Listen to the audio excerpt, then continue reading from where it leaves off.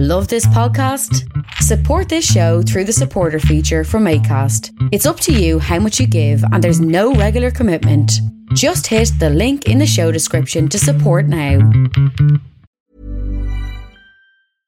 Ready to pop the question? The jewelers at BlueNile.com have got sparkle down to a science with beautiful lab-grown diamonds worthy of your most brilliant moments. Their lab-grown diamonds are independently graded and guaranteed identical to natural diamonds, and they're ready to ship to your door. Go to BlueNile.com and use promo code LISTEN to get $50 off your purchase of $500 or more. That's code LISTEN at BlueNile.com for $50 off. BlueNile.com, code LISTEN.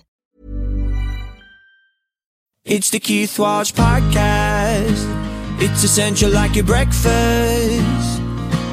It will get you up and going, learn some things you didn't know. Yeah, it's the Keith Walsh Podcast. It's the Keith Walsh Podcast. Give you energy like Buckfast.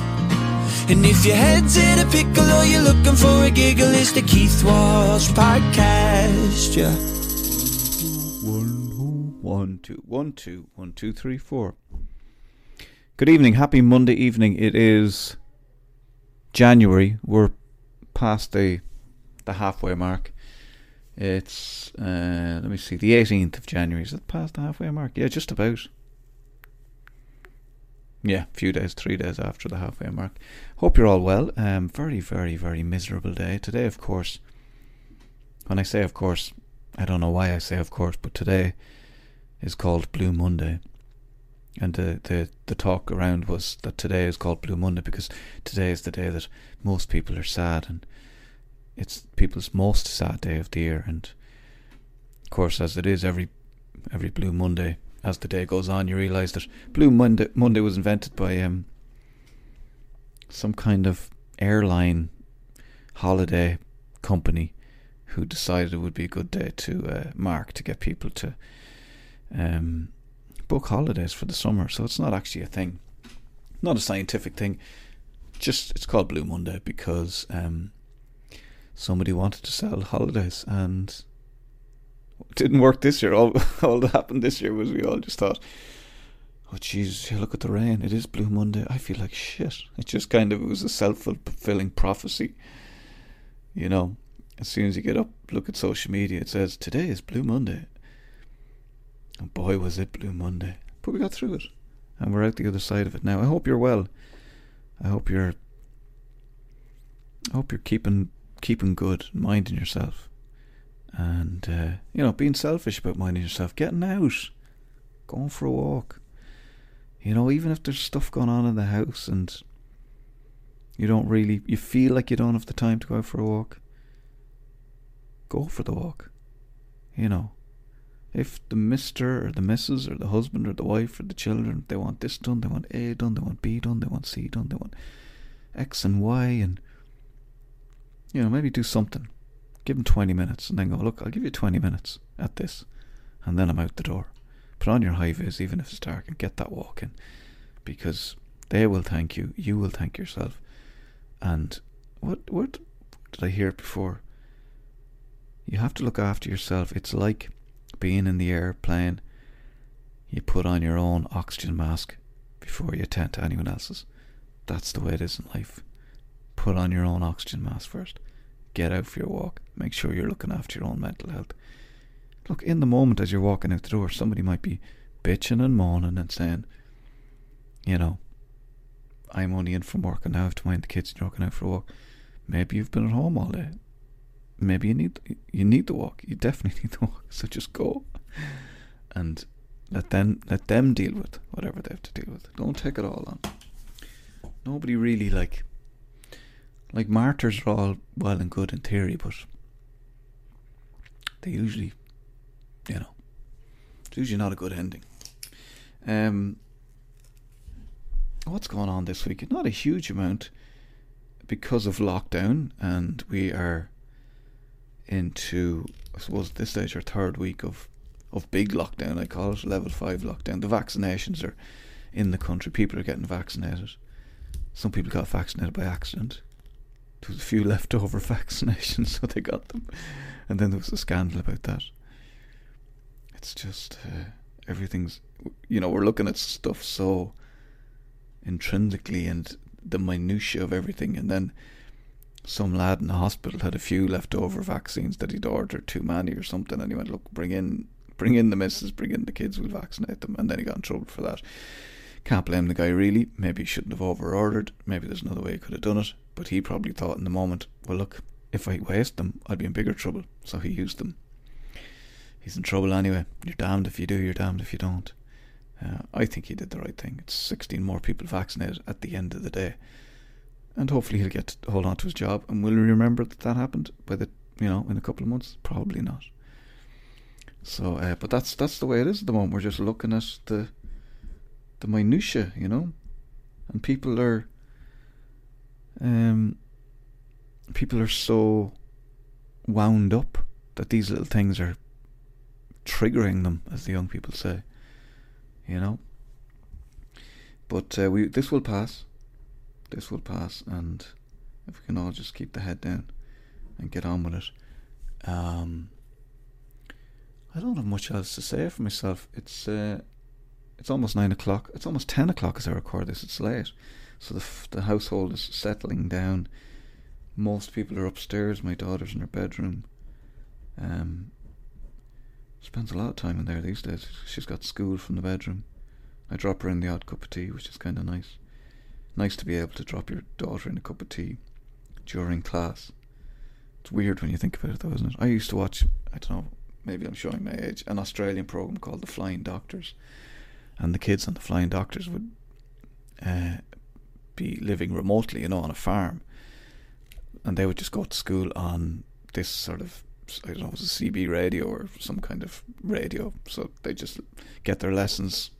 They were like, hello teacher, over. What's my history? Homework please, over. That's a really bad impression of a child in school on The Flying Doctors. That's The Flying Doctors at 2 o'clock Tuesday afternoon on RTE1. Those are the kind of programs we had to watch when we were young. The Sullivans, The Flying Doctors. What was the other one? Twin Peaks. No, Twin Peaks was good. The Sullivans, Flying Doctors. And then there's the Black Forest Clinic.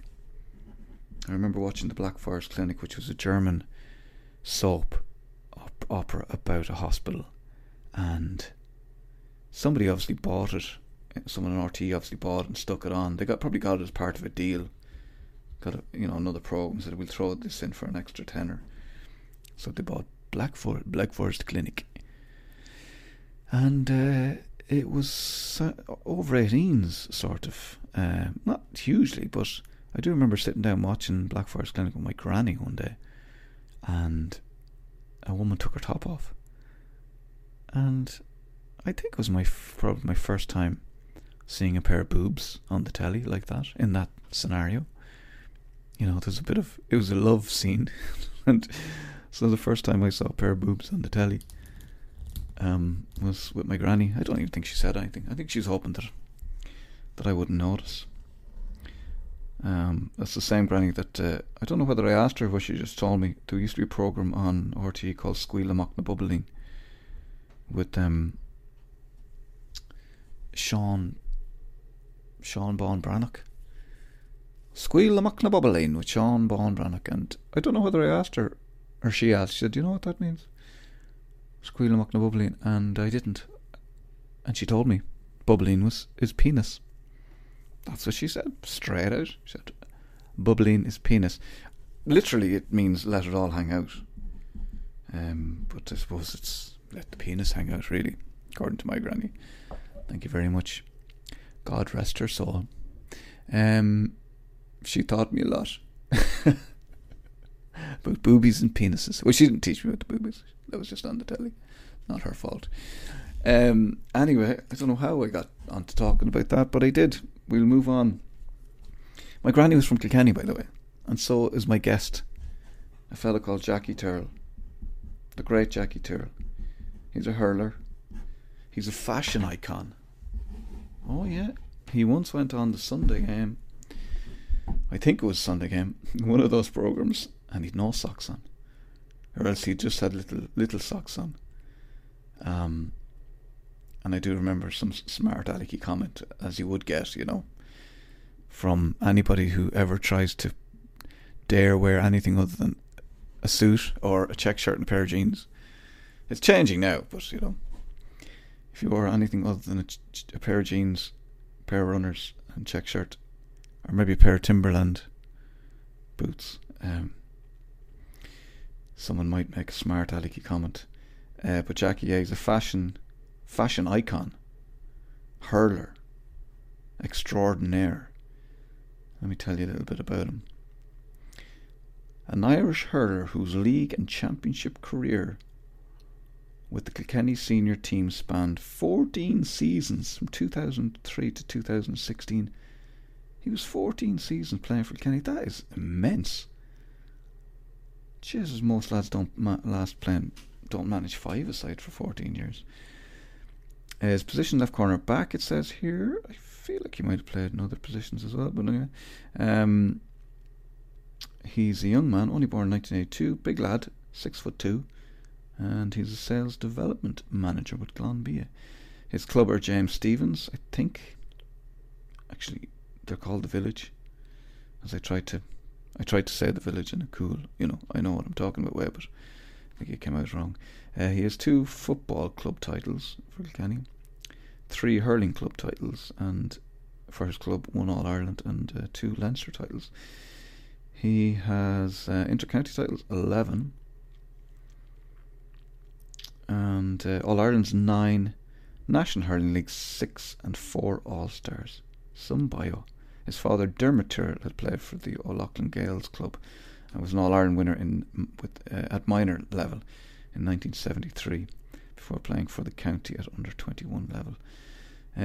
He's a good lad. He's some hurler. I think the main thing about me doing this podcast was just trying to get to talk to people that I want to talk to because they're legends. They say never meet your heroes, you know what I mean? But to hell with that.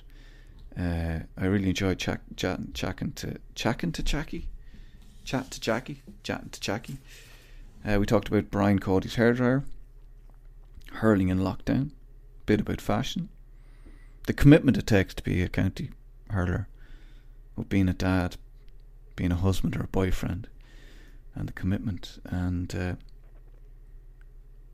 lots more besides, and also I wanted to make the point that of all the sports that suffered from the lockdown, as spectacles, watching them on the telly, I thought 2 sports that sort of, soccer seems to suffer because a big part of the soccer match is the crowd, and you'll notice that if you go to a local, if you go to your local pitch down the road and you watch a league match, a fairly high standard, Leinster League, whatever, First Division, I don't know what the divisions are called, but just below the League of Ireland, or if you go to a smaller League of Ireland game, it just looks different because the crowds are smaller.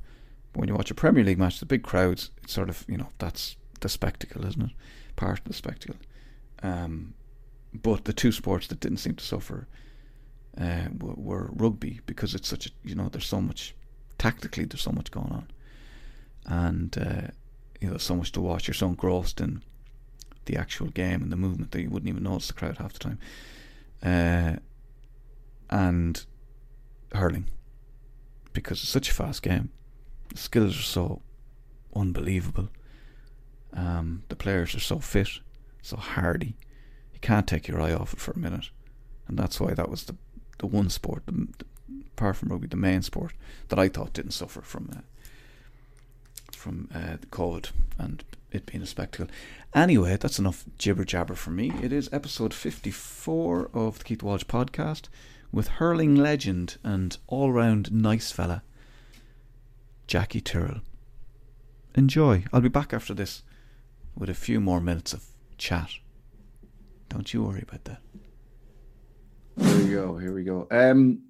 Thanks very much, Jackie. Thanks for jumping on and having a chat. You're very good with your time. I'd imagine you're a busy man. What's life of a former county hurler pundit? You work for Glanbia as well. What's a normal day like for you? It's got to be busy. Yeah, no, it's busy. You know, a mixture of working on the road, meeting people, and obviously a lot of admin and Zoom calls and Microsoft Team calls at home. Two little boys at home as well, so that can be challenging as well, trying to keep the noise level down on Zoom calls and that. But you know, my week is pretty busy. That's between work and the two boys and my wife at home as well. So then the weekends, lucky enough to be, you know, putting it with RTE, so I get to actually go to hurling games, which anyone to give their right arm to these days, which is a real luxury. So yeah, that keeps me going at the weekend. I also write a column for the Irish Times throughout the championship as well. So it's busy, and then I'm a Littlewoods Ireland ambassador as well. Jesus, have you enough hours in the day? Not really. Actually, only said it to my wife last night. I find there's not enough hours in the day, even though I'm up at 5:30, 6 o'clock with waking babies and all that, not getting to bed till 10 or 11 o'clock. But it's busy, but I like it that way. It keeps me occupied. Do you get, with two kids and all the work and stuff and the marriage and all that, do you get time to, like, how do you keep yourself fit and trim? Do you get time to work out? Do you fit that in? Not a whole lot, not like I used to. Obviously, when I played with Kilkenny, it was obviously very structured and regimental, and obviously I hadn't got two kids, which take up a lot of time in that. I do try, but like it's generally, you might get a window in the evening at 8-9 o'clock, and you know, obviously no gyms and that are open, so I try to get out. It's more for my mental well-being of that, and just getting out a bit of fresh air. And look, the weather is good these days. I love going out in the night when it's dark and it's that crisp fresh air, and you suck it in your lungs and you feel a kind of sharpness going down your throat. And actually I ran down to Kilkenny last night, which is gorgeous, all the Christmas lights, and there was a bit of activity with, you know, the shops and the retail sector opening last night. It was actually lovely just to jog around, stick in my earphones, listen to a bit of Joel Corry, and roam the streets of Kilkenny. Joel Corry would be your artist of choice for the runs, is it? He is at the minute. I vary, and there's no real genre. Actually, I was only thinking the time before that was Dermot Kennedy. So okay, my time, as you can imagine, was a little slower than Joel Corry. Oh no, it's good. It's all good. And you're still in the town. Are you still in what people would call the village, or is that where? Well, I'm from James Stephens. Don't tell me exactly where you live now, because you'll have stalkers. I'm from James Stephens, which is a parish in Kilkenny, and it's nicknamed a village, but it's actually not a village at all. It's in the town. So I'm only living a 10-minute walk from Kilkenny City, which is lovely to be able to stroll in.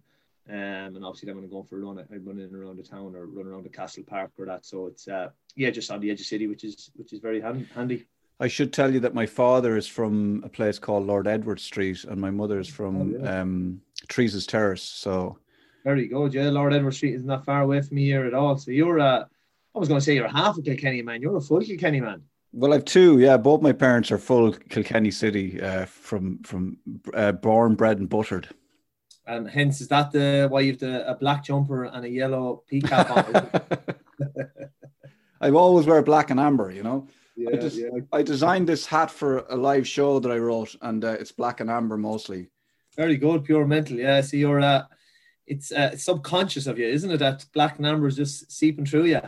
It's just in me, you know, and obviously that's why I played hurling here at the highest level, junior hurling for Sarsfields and Newbridge, predominantly a football club, but I did my part when we won the junior championship about 10 years ago. So, you know, I'm spreading the word, Jackie.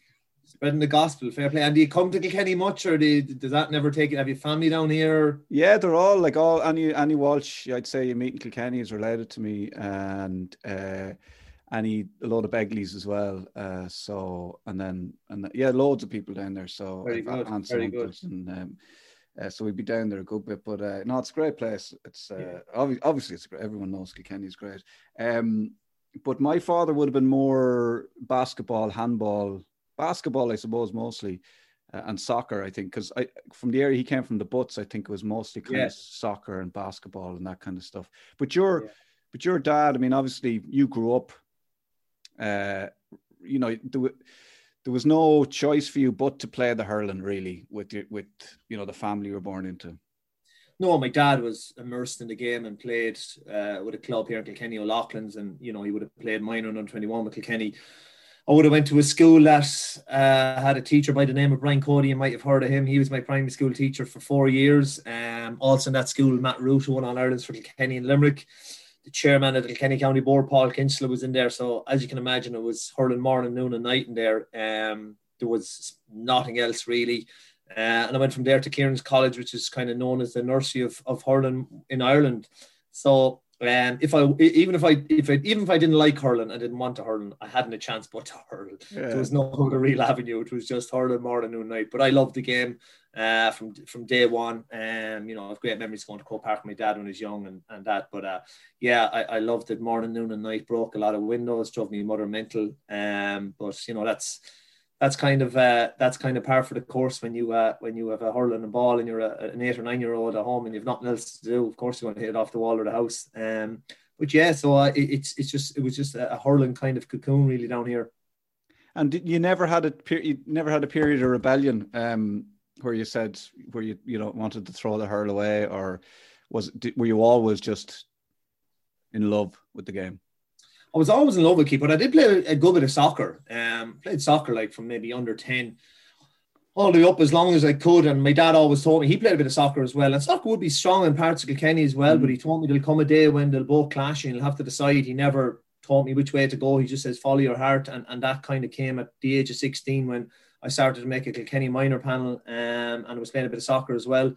There was always going to be one winner for me. But yeah, no, I played soccer up to 16. Then kind of in the off season with Kilkenny as well, I would dabble a bit back into it and I play a small bit at night hours now. So I would love soccer, and soccer would be, as I say, there would be a lot of interest in that in Kilkenny as well. But it was always number two behind hurling. Yeah, there was always a great tradition of football, soccer in Kilkenny. Kilkenny City always used to have great teams down through the years, and there was great clubs as well. Who you weren't a freebooters man, were you? No, I was an Evergreen man, and I was Evergreen. Sorry, yeah, and I was St. Anthony's man. Look, the strong clubs now in Kilkenny City would be Evergreen and freebooters, and they would be the big rivals. Well, there'd be good clubs in Thomastown, up in Johnstown as well, with Spa United and that. So yeah, there would be a fair flavour of it. And look, there'd be huge crossovers in those communities of hurlers playing football in the off season and footballers playing hurling as well. There would be a good crossover, particularly in small rural towns. Because it'd always be good if you played soccer to have a hardy hurler on your team, because it'd always be good to throw himself around the place. But you play. Did you win 2 county medals playing football as well? Yeah, won a few. You'd be surprised. Like our club would, they'd put a fair effort into football, and we won a few football county finals. And when you win senior in Kilkenny, you go into the junior Leinster club championship. We took a few big scalps along the way. We went up to Wicklow one time to play Carnew, and we went out, and they were obviously after winning, I think, the junior Wicklow championship, and they were a very professional team, and they had a bag of balls and cones and all that. And look, we just rocked up.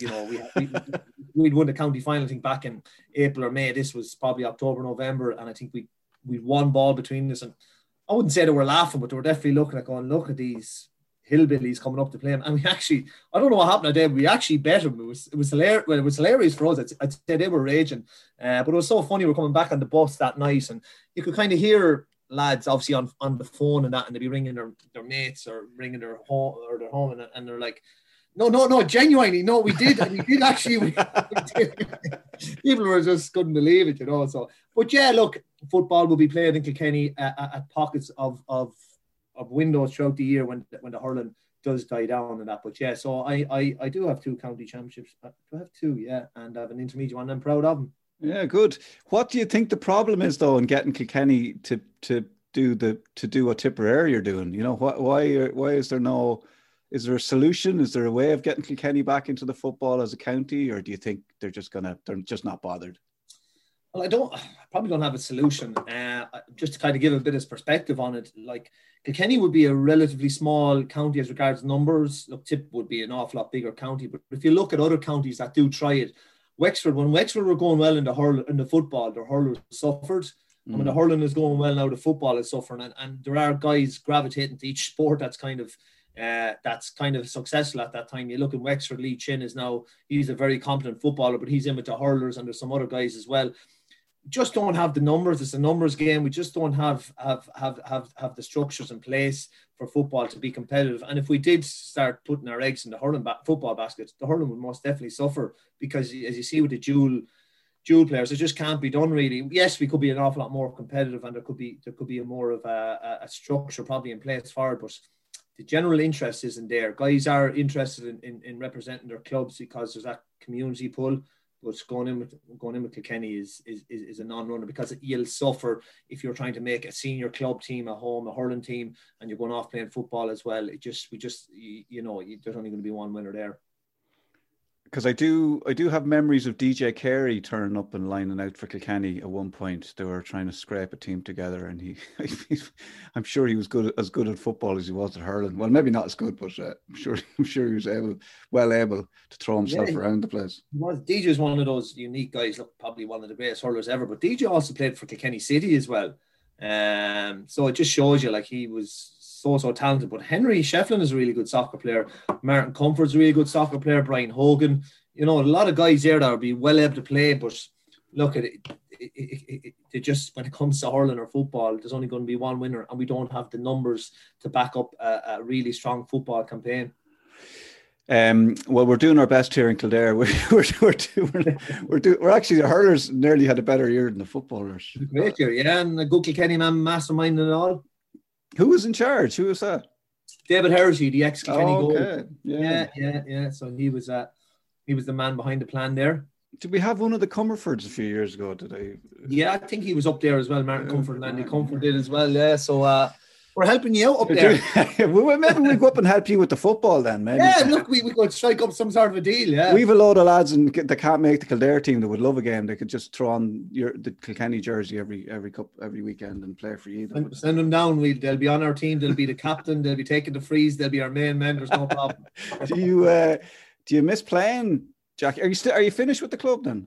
I'm playing a small, but a junior. It's our second team, Keith. Look, it's great to just still be involved. In particular, this year with the COVID, it was just great to be able to get back out and that. So, and then look, I'm going to play again next year. Yeah. So I'm still playing. I played senior, we said 2 years ago. We got to the county final. That was my last year. So yeah, still playing.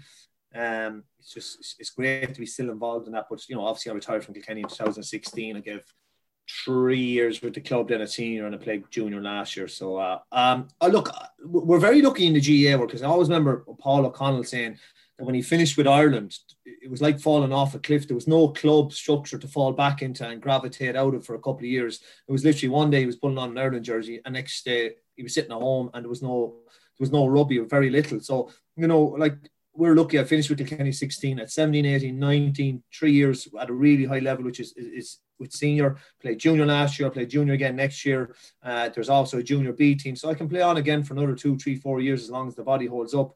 So that does help almost reconfigure your lifestyle and almost ease you. And I always say this, ease yourself back into society, because like for 14 years I knew nothing, only hurling morning, noon and night. I live, eat, sleep hurling. So that does help you kind of move on and transition to the next phase of your life. And I'm lucky that when I retired, kind of a lot of things happened for me as well, which kind of eased the kind of big fallout from the I suppose the loss of the buzz of putting on your county jersey. I'd imagine a lot of lads would have suffered after they stopped playing, or would have been the same for them. Like, you see, it is a great thing about the GAA. I mean, even I was playing junior hurling here in Kildare, and I might still get a call. There's no hurling at the moment, but at any given week, I haven't played in a few years. You could still get a text or a call going any chance. You could talk out. Will you stand in goals, or even just put on a jersey and stand on the sideline, which is great to feel wanted. Yeah, you're never out of system. As long as your number is in the club, you could get a call anytime. But and it's great, even like we'll have now, and every club I think in country will do it. Stevens' Day, there'll be some sort of a football or a Gaelic football match, and it'll be married versus singles, and you'll have lads that'll be 50 years of age and lads that are 70 years of age, and it'll be a bit of crack. And that's the brilliant part of it. Once you're in a club and attached to a club, and look, you can move, as between counties, and you'll affiliate, you'll reposition yourself in another club, and when you're in there, you're there, and you're one of them, and you're part of everything that goes on in there. And that's the beauty of the GAA, and that's where I think probably the rugby guys at a professional level They don't have that, and probably, you know, guys that probably played for clubs in Leinster and then moved to Dublin because they're playing with Leinster, and then they settle down there. They're kind of gone from that, and that attachment is lost. I think success is definitely a bit different. It's framed differently with the GAA than it is with the soccer. Like I'd noticed with even I have a 12-year-old young lad myself, you know, and just I trained his team up until last year, and they've already started streamlining them. So there's lads looking to play for the first team. It's very apparent, or lads looking to go to Dublin, or, you know, even still trying to get over to England at this stage, thinking about it. It's kind of different, I think, with the GAA, because they're just looking to hold on. It's much more of a community, and I don't know much about the rugby, but with the GA, it's very evident that there's a team for everybody. I mean, they've a mothers and others team up there now. They've got a lot of clubs have the over 40s, I think, definitely over 35s, and they're probably not far off bringing in a walking football or walking hurling at this stage. But it's just the success for me. Like my daughter's always played. And like maybe at one point she would have had trials with the county, but I always just said to her, it's just, this is your game for life, you know. That's the success. Success is being part of a club. And look, obviously there's other steps to it, obviously making a county minor panel or a Camogie county minor panel, and then obviously the big one is representing your county at a senior level. And that happens if you don't make it, or if you do make it and you have a bad day, your club is always there. And I always said that bad days with Kilkenny was great because I was able to go back to my club. It was a new dressing room. It was a new kind of vibe, a new dynamic. There was a new kind of a crack, and it just pick you up, and you started again. And you know, with that you could build your confidence level again and go back into Kilkenny, then kind of refreshed with a new focus and that, you know. And that's it's the intercounty or the club. My career we always said, it's like a sea. You start with your club and you finish with your club. You know, it goes around in an arc, and you're just on loan in with your county team. But essentially, you'll come back to be a club player, to be a club member, a social member of that club. And there's a role for everyone, whether you're selling lotto tickets, whether you're representing the senior team, whether you're filling water bottles. There's a role for everyone in the club, and it's brilliant. And will you start training the kids now when you're come of age, or where are they at now? Yeah, look, my two boys are still very young. There's only one 6 months and one is 2. So he's not too young. We'd have them out at 6 months now for the junior team anyway, if we're stuck. in the slings, is it? Yeah. But like I think there's an under 6s team in the club, and like if the kind of chaps are big and strong enough, you can go when you're kind of 4 and that, like, so. Wow. That's only around the corner really. So look, I'll put no pressure on them. Whatever they want to be, they'll be. But obviously, I'll be entice them to get involved in sport, and particularly hurling. But if it's not for them, it's not for them. But of course, I'll get involved with the club at that level, and you know, I'd like to think that I'll give back to the club as well, whatever form that will be, whether it's training teams or on committees or that. But it's only right, I feel, considering all that the club has given to me, and the guys that have put the work in, and the countless hours into coaching me as a young guy. Can I ask you about the role of mental health in a dressing room, like being with Kilkenny, the team? Did you notice a change? Did you notice people starting to think about it, starting to look at it, or for your time playing with the county and playing with your club, was there changes? Was there had they started thinking about lads' mental health, or, you know, even looking after them after they stopped playing, or even as they were playing? Because, you know, I'd have heard stories about lads who weren't managing it well, or who were maybe drinking a bit too much and kind of dropped away from the team and stuff like that. Was that something that was a concern when you were playing? It kind of came in, Keith, near the end of it, I suppose, the whole evolution of the GPA, and then probably the end of my career, there was a lot of, I would say, GAA players in the country that bravely came forward and said, look, I'm struggling with mental health, and did interviews on the back of it, of the dark days that they had. And the Yoshi McConville was kind of one that he started with his gambling addiction, you know, and there was a few other guys that came in on the back of that as well. So it was definitely something that was talked about an awful lot more. Within our dressing room, there was a kind of a holistic view that, you know, if you ever had a problem or an issue, you could go to Brian or anyone. There was services available. We had a doctor there who was always very open if you had an issue as well. There was I don't recall anyone in our dressing room ever struggling mentally or having really mad big issues, but we were definitely aware of it. And I suppose from our point of view, it's when you retire, replacing that buzz, like it is a challenge. Like it most definitely, you go from, like the GPA released a survey recently, like 25 to 30 hours a week were put into preparing your body and mind for games at the weekend. Like that's a huge commitment. So when you go and that's gone, and I remember sitting down with Steph and I kind of looking at what I did with a week with Kilkenny, and it was like I was coming out at 26 and a half hours. When I'm back to the club, it obviously takes a step back, but still it was a big commitment. It was kind of going back to 18 hours a week. So there is a kind of a gap there, but it's more the buzz. You're yearning for Croke Park and that massive big buzz and rush that you get from it, of pulling on the black and amber jersey. I mean, that's gone. It's a huge void, and like with all things being equal, nothing will replace that. The closest I could kind of come to it is the birth of my baby boy or anything like that. But it's a different kind of a buzz. So I could see how lads would struggle, and I struggle myself. I still miss that buzz. And I know I'll never get it back again, but I suppose I just look at that. I was lucky to have it for so long, and we were so successful in it that I have great memories. But I still yearn for it every day.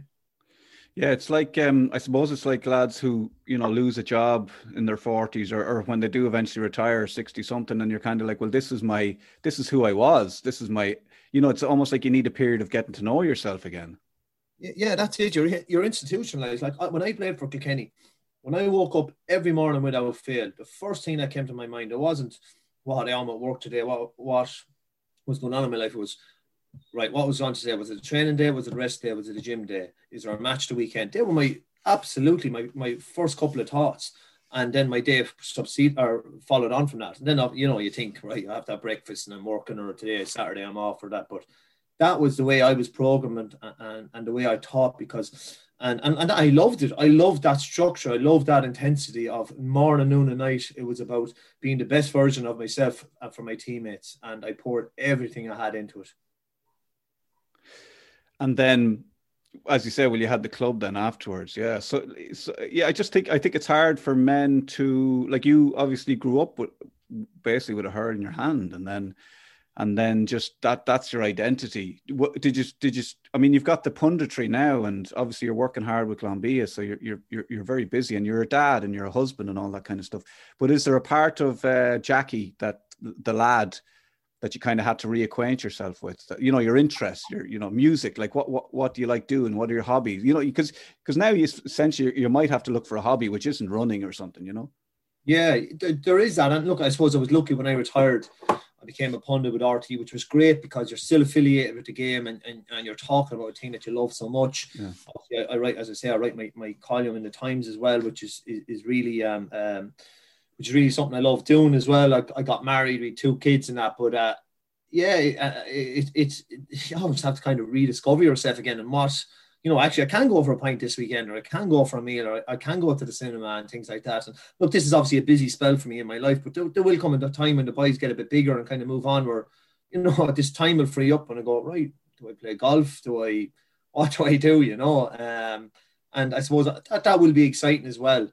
Because I am aware, obviously, my wife has been very, very patient, and she's gone to a lot of weddings on her own and gone to parties and had to sit at home when probably I was off training and putting all those hours into it. So, I look forward to giving that back as well. But there'll be definitely something that I'll have to discover to eat up some of my time. I'll tell you a story, and obviously I'm only in the halfpenny place compared to you, but we got into a junior final a few years ago, and it wasn't even anyway. So I was going to this wedding the day before and wasn't drinking, because we had a big match then. Now probably half the team were probably cut. It wasn't like, but me personally, I was like, no, I'm not going to drink. So my wife did not like this at all, that I was going to this wedding. Not only were we going to the wedding and I wasn't drinking, but I wanted to leave early. So we didn't even stay for the dancing afterwards. And I think to this day, she still hasn't forgotten that wedding. So God only knows the kind of discussions you've had with your then girlfriend, wife down through the years, arguments, feelings of guilt, you know, as you leave the door with your gear bag slung over your back, sort of, you know, slinking off the train. It's a lot to deal with, and I know a lot of GA lads get married later and do the family thing later, and because that's the commitment. But you found yourself a very patient lady there. Oh, I absolutely did. And look, it came to a situation, and I would like music and going to gigs and so Claire, we just wouldn't buy tickets for gigs anymore. We wouldn't even entertain, unless it was in the months of October, November, and December. You know, Claire just knew there's no point even saying this or suggesting, because it just was a non-runner. Weekends were training, you train Friday night, you'd either have a match or training Sunday, and Saturday was a rest and recovery day. So like, that was your kind of weekend for 14 years. But more importantly, did you win the junior final? We did, yeah. I thought it was worth it then, yeah. And did you go on? Did you? I hope you brought your wife on the piss then that night when you won it to make it up for her. I think actually when we won it, my son was sick on the day. We came back from the wedding, collected the kids, whatever, and I went to bed. And then the next day she came along with the kids, and my son was very young and he was sick that day. So I'd already annoyed her enough about the wedding thing. So as soon as the match was over, it was my first county medal since I was, I don't know, under 16, under 14. And at the young age of, I don't know what age I was, 30 something. And I had to go home. And the lads literally, I think they went drinking for about 3 days and I saw none of it. Oh, so you missed the best part of it. I missed the whole reason for it. So really, you should be pissed off with your wife then. Well, really. Exactly. I couldn't explain to her. I couldn't. You know, I'd already put her through. In my head, I'd already put her through enough. I was like, so they just. I don't know what happened. I don't know. But literally, that was my one moment, because the last time I won a county final, I think I might have been 14 or 15 in Westmeath, and then that. So this was my moment, and I missed it. I missed the 3-day bender. You know, I was getting texts. I think the following Monday morning at 11 o'clock. You know, you coming on it? Yeah. Oh, that's a hard one to be able to. Yeah. Missed the boat. You were very understanding, Mrs. I have to say. Your wife owes you 3 days on the beer. Yeah, she does. Well, in fairness, Jackie, she'll look back over the time we've been together and she said, "No, I think I've given you those 3 days." I just didn't. You called in those brownie pints. Yeah, I just didn't get them then. And what's the story now? I get very annoyed on your behalf sometimes when I'm watching the telly, and if, say, for instance, you're not wearing socks or you're looking particularly stylish. I'm not a fan of I don't mind a bit of slagging. I don't mind. I get the banter and all that, you know, but maybe I'm not a lad's lad, but sometimes I'm like, it's a bit close to the bone now. The lad likes to dress nicely, and I appreciate that, myself personally. And I think I think they're just jealous, Jackie. You think so, Keith? Yeah. Look, I suppose I've played for Kilkenny for 14 years, so I'm used to people talking about me and this, that, and the other, and he's not good enough, and he's too slow, and he can't turn, and all that kind of stuff. So it's very much water off a duck's back, and I've got a thick neck. So I don't know why lads. It's to me, I always see it as a bit of crack, and I don't see it close to the bone, and lads would be just having a bit of banter. I actually don't think I ever bite at it, and I just let it over my head. Yeah. People would say it to me probably in person, but probably more in a joking manner than that. Course. But look, you don't have a problem then. I read some articles said the Paul Galvin of hurling. I presume they're talking about your clothing style rather than your hurling style. Well, I've actually never seen Paul hurling, but listen, Paul is his own man. I'm my own man. I don't think we're comparable. He's obviously got his own thing up and going and doing very well. But once again, it doesn't carry any weight with me. Those kind of comments go in one ear and straight out the other. It is just funny though when you see lads who are into their appearance and dressing nicely, it being a thing at all, you know. But I suppose that's probably a generational thing, and we're moving away from that, I'd say. Definitely. I think it's great that guys are expressing themselves and not being afraid to wear whatever they are. And you see that with the younger generation, as you alluded to there. But some guys probably take certain offense to certain outfits. Yeah. And if I knew that, I'd probably wear more. Yeah, exactly. Yeah, why not? I'm going to let you go soon, Jackie, because you've been very good with your time. So you mentioned earlier about Brian Cody. He was your primary school teacher. Then he was your manager, obviously, with Kilkenny. And you said that he was the type of lad, if you had issues, you could go and talk to him. Obviously, he's one of the greatest hurling managers of all time. But as in a dressing room, as a young man, and him being your, like, was he Alex Ferguson type, or was he? I mean, I presume he was just his own man. But what was it like to deal with him? Yeah, so look, I would know Brian a small bit. You know, he's from the same club, and he obviously taught me that. But look, his managerial style is a very distant one. You know, he keeps his distance from his players. That's the way he is. It's very much kind of like Jim Gavin as well. Doesn't give a whole lot away in the media, but I suppose behind closed doors in the dressing room, he's very much a driven man. Does he have a hairdryer? He has a hairdryer and he's well able to use it, yeah. And we would all got a fair wallop of it throughout the years. But you knew where you stand with Brian Cody. You knew what he wanted from you any given day, whether it was training, whether it was playing a match. And if he didn't come to the table with those, he'd just do away with you. You just wouldn't be there the next year or the next week. If you wanted to be part of Brian's panel and his team, things like work rate, discipline, honesty, being a good ambassador, being a good person, they were all the kind of things he looked for. And if you were that, and you had the right application, you had a chance if you had the skill set, obviously, to be able to do it as well. But he would take no crap. There would be no such thing as messing off the field, as he was alluded to. He'd be on about drinking and that. There was a time and a place for that. Excuse me. And if you didn't buy into that, well, then just forget about, you're out the door. And the thing about Kilkenny is kind of there's always another guy that's just as good that'll come in and do a job for you. What he would drive lads. He had an unbelievable ability of sensing what he would call softness, as in like lads getting a bit too big for themselves or creeping in the dressing room, that look at their work rate is dropping or something like that, and he would pull lads in and he would let lads know. And he'd be in the middle of training in Nolan Park and he'd be driving lads on in the match scenario. And if he thought things were slacking, he'd blow the whistle in, he'd come in, he'd let lads know, and he might pick certain lads out or certain units, like forwards, you're not working hard enough, or backs, the forwards are getting through too easy. And he just had an unbelievably high standard that he kept us all in check with. Some of the greatest hurlers, you're talking about once in a lifetime hurlers, Henry Shefflin, DJ Carey, JJ Delaney, Tommy Welsh.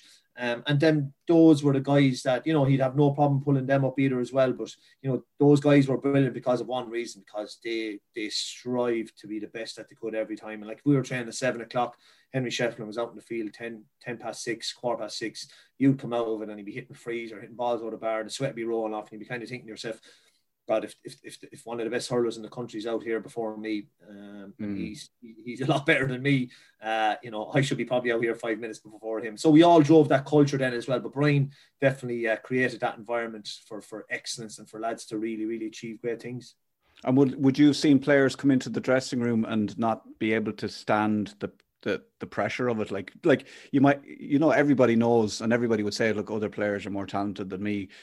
But would you have seen talented lads come in and just not be able to handle what was expected of them, fall away? Yeah, absolutely. And look, people have never heard of them for that reason. A year or two into it, they couldn't handle the heat as regards what Brian was demanding, or they weren't doing the right things off the field, and they were just pushed away into the distance, and they'd either be dropped off a panel or they dropped themselves off a panel, knowing that they're not going to make it. And I would have seen lads with probably twice as much skill as me and other lads.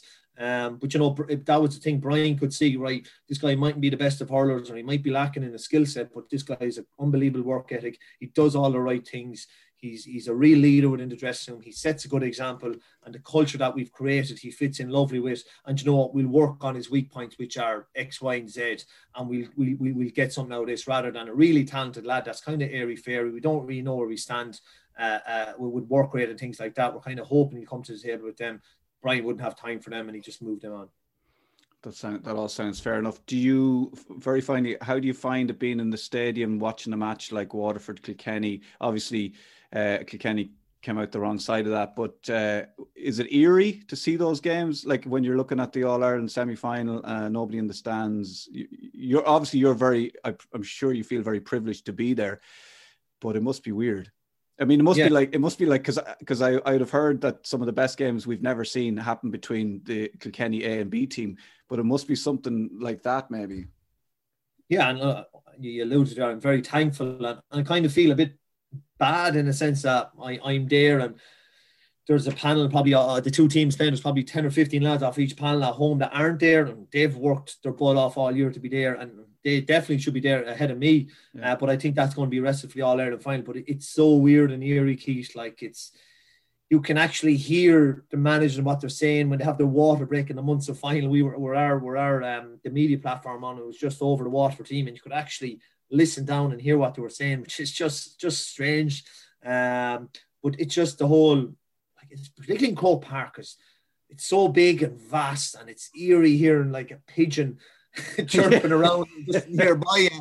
It's just so, when you look around and see how vast it is, that's when it really strikes. It's actually daunting. And for the players who have come out and said, look, it's weird. I think they have kind of adjusted, and probably in the game they haven't time to think about. But for us in the media, we're great. We're delighted to be there, but it's just a whole strange dynamic and atmosphere within the stadium, and the noise, or the lack of noise, and the kind of the echo that goes around the stadium is just, and particularly I was on the game Galway and Wexford on the 31st of October. It was actually Halloween night, and it was there was a full moon, and there was fireworks going on all over the place, and it just had this. It was a cool kind of an atmosphere that night. Yeah. We were just kind of waiting for something to happen. There was fireworks going off and Drumcondra all over the place, but it's just a strange feeling. But I would have to say, hurling, out of all the sports that have, I like a bit of sport myself, so I'll watch the soccer and the Gaelic football and the hurling, and hurling is definitely by far the one that is proving itself to be the most entertaining sport to watch, because it's not relying, like you've noticed, that doesn't, I mean, obviously an atmosphere with a big crowd is a huge part of it, but it's such a great game. Like soccer has suffered, Gaelic football has suffered as a spectacle. I think, take away the crowd, I think hurling is still, it's just once again shown itself to be head and shoulders above the other sports. I know you probably can't say as a pundit, maybe you don't want to nail your colours to the mast, but I think that's what I think anyway. Oh God, I have no problem. I think hurling is, because it comes back to the product. It's just, there's a pureness about in hurling, the skill set. You see what some guys are doing this year, but also the scoring rate. Like, you're looking at 25 to 30 scores each side in a game. So you're looking at probably 50 scores over 70 minutes.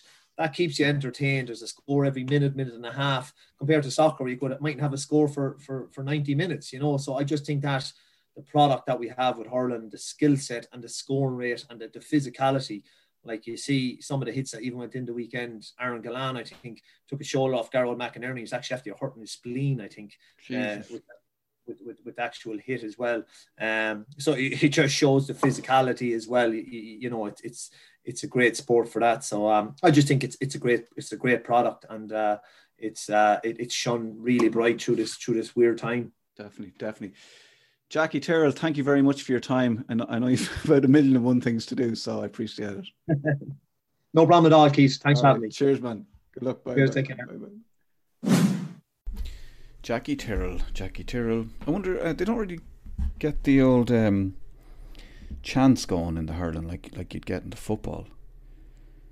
Like for Jackie Tyrrell, Jackie Tyrrell, Jackie Tyrrell, Jackie Tyrrell, Jackie Tyrrell, Jackie Tyrrell, Jackie Tyrrell, Jackie Tyrrell, Jackie Tyrrell. Oh, Jackie Tyrrell. Oh, come and rock me, Jackie Tyrrell. That would have been a good one. If you the whole of Croke Park singing that, or the whole of Nolan Park singing that, that would certainly make the game a little bit more interesting. Not that it needs it. Do you know what I mean? Keith Walsh, pod@gmail.com for your Jackie Tyrrell chant suggestions. Thank you very much. You can send me a little audio note and I'll play them out next week. That was it. Lovely to talk to Jackie, and a fellow Kilkenny man. And yeah, he was lovely. Fair play to him. And he took the time out. Didn't have to. Sent him an old message. Slid into his DMs. Could have told me to feck off. Could have ignored me. Didn't. And we had a very, very enjoyable chat. That's it for episode 54 of the Keith Walsh podcast.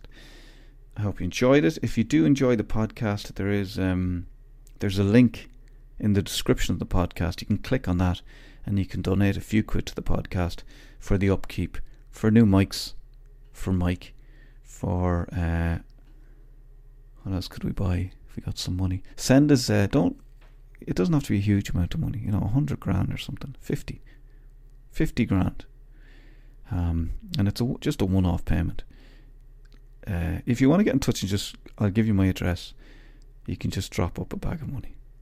Much easier that way. But yeah, if you enjoyed the podcast, please do give us a review. Give us a rating, 5 stars only, please, and tell your friends about it. Okay, it is a part of the Acast stable. It's an Acast podcast. It's an Acast production. It's part of the Acast network, is what I'm trying to say. And is there anything else? Any other homework I need to do? I don't think so. Yeah, the email is, as I just said, keithwalshpod@gmail.com. Do let me know if you're listening to this early January 2021. That means you're an OG. You're an original listener. And let me know if you're an OG. Tell me where you're listening, why you're listening, how you found the podcast, and yeah, how much you like me. 4 pages and a little bit about Mike as well. That'd be great. Anyway, gotta go. I've got another podcast to put up. Me and my friend Mike chatting shit. That's on the way. I'll be putting that up as well. That's all I have to say. I don't know why I'm still talking. I better go. Goodbye. Mind yourself. I feel like I forgot to do something. It'll come to me, I'm sure. What is it? No, it's not that.